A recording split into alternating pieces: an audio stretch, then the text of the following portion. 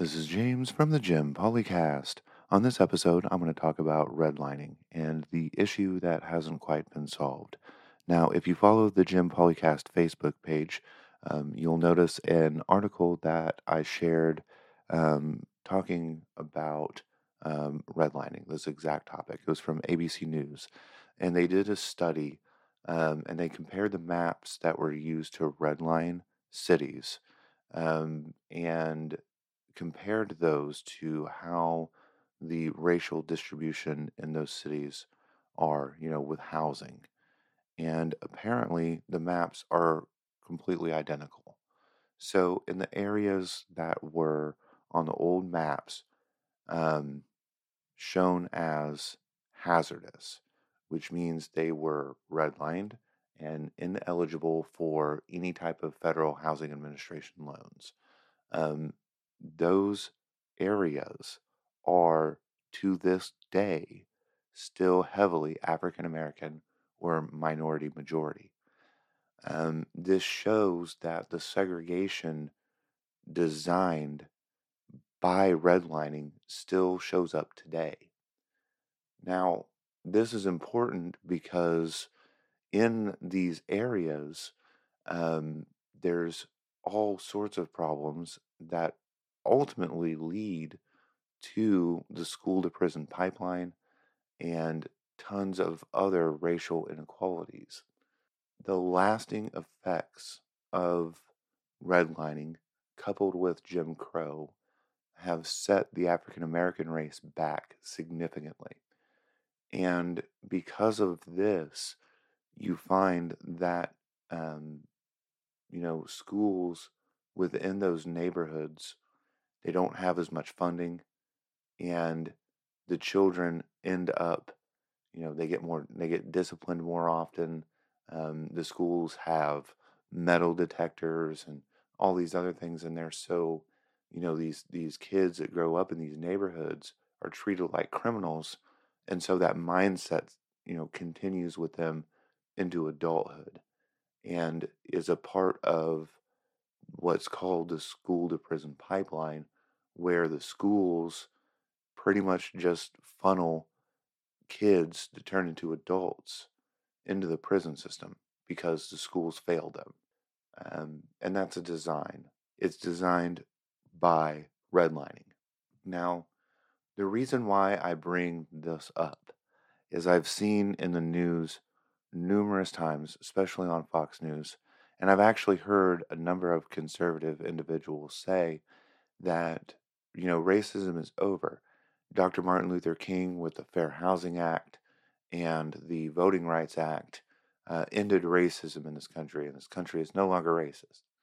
That's not even true in the slightest. So, for starters, the Voting Rights Act was gutted, I believe, in 2013, and you see the effects of that now with very strict voter restriction laws and gerrymandering.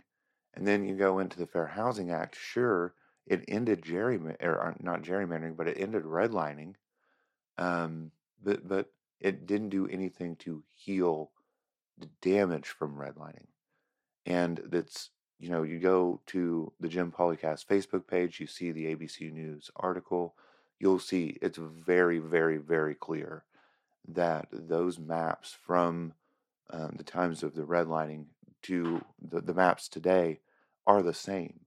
Um, and it's sad. And it shows that racism in this country, institutionalized racism in this country is not over. It's transformed. And in fact, it's transformed into a way that it's more difficult to get rid of because it's harder to point out. It's harder to point to the current housing racism and segregation um, because there's not obvious government policy forcing it. It's private entities. It's just kind of the lasting effects of government policy. So it's hard to point out and to fix. But when you look at the maps being way off and being wrong and segregated, then you couple that with other studies that have shown African American homes are on average worth less than white homes when all the variables are accounted for. You show that racism isn't done. And I'll actually go right after um, the the Fair Housing Act and the Voting Rights Act.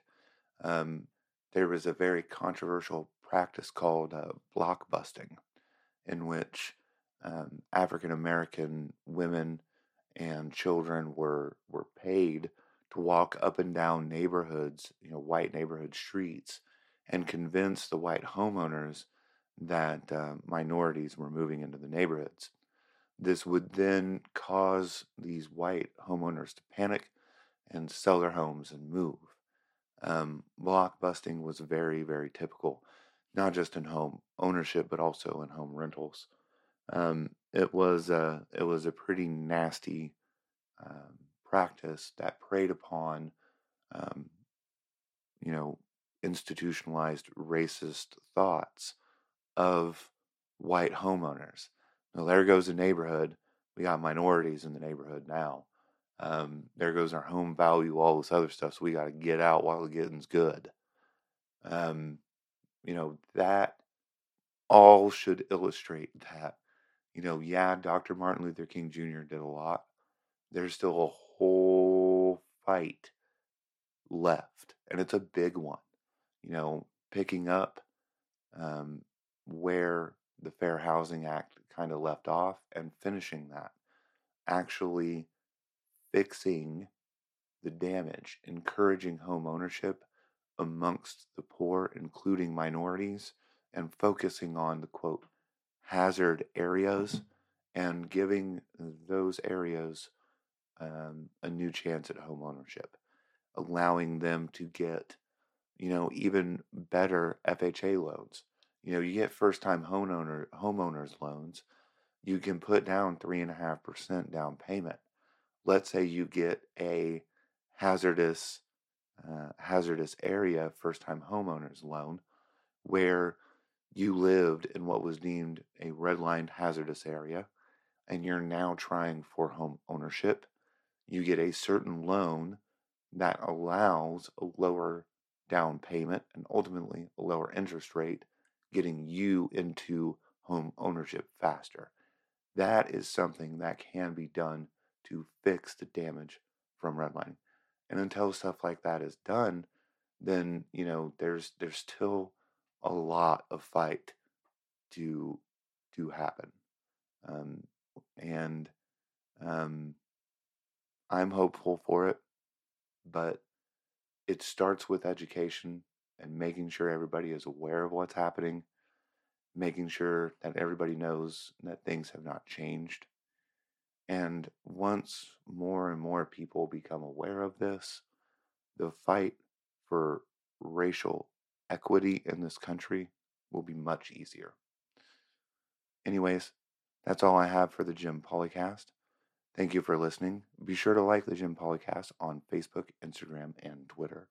Have a good night.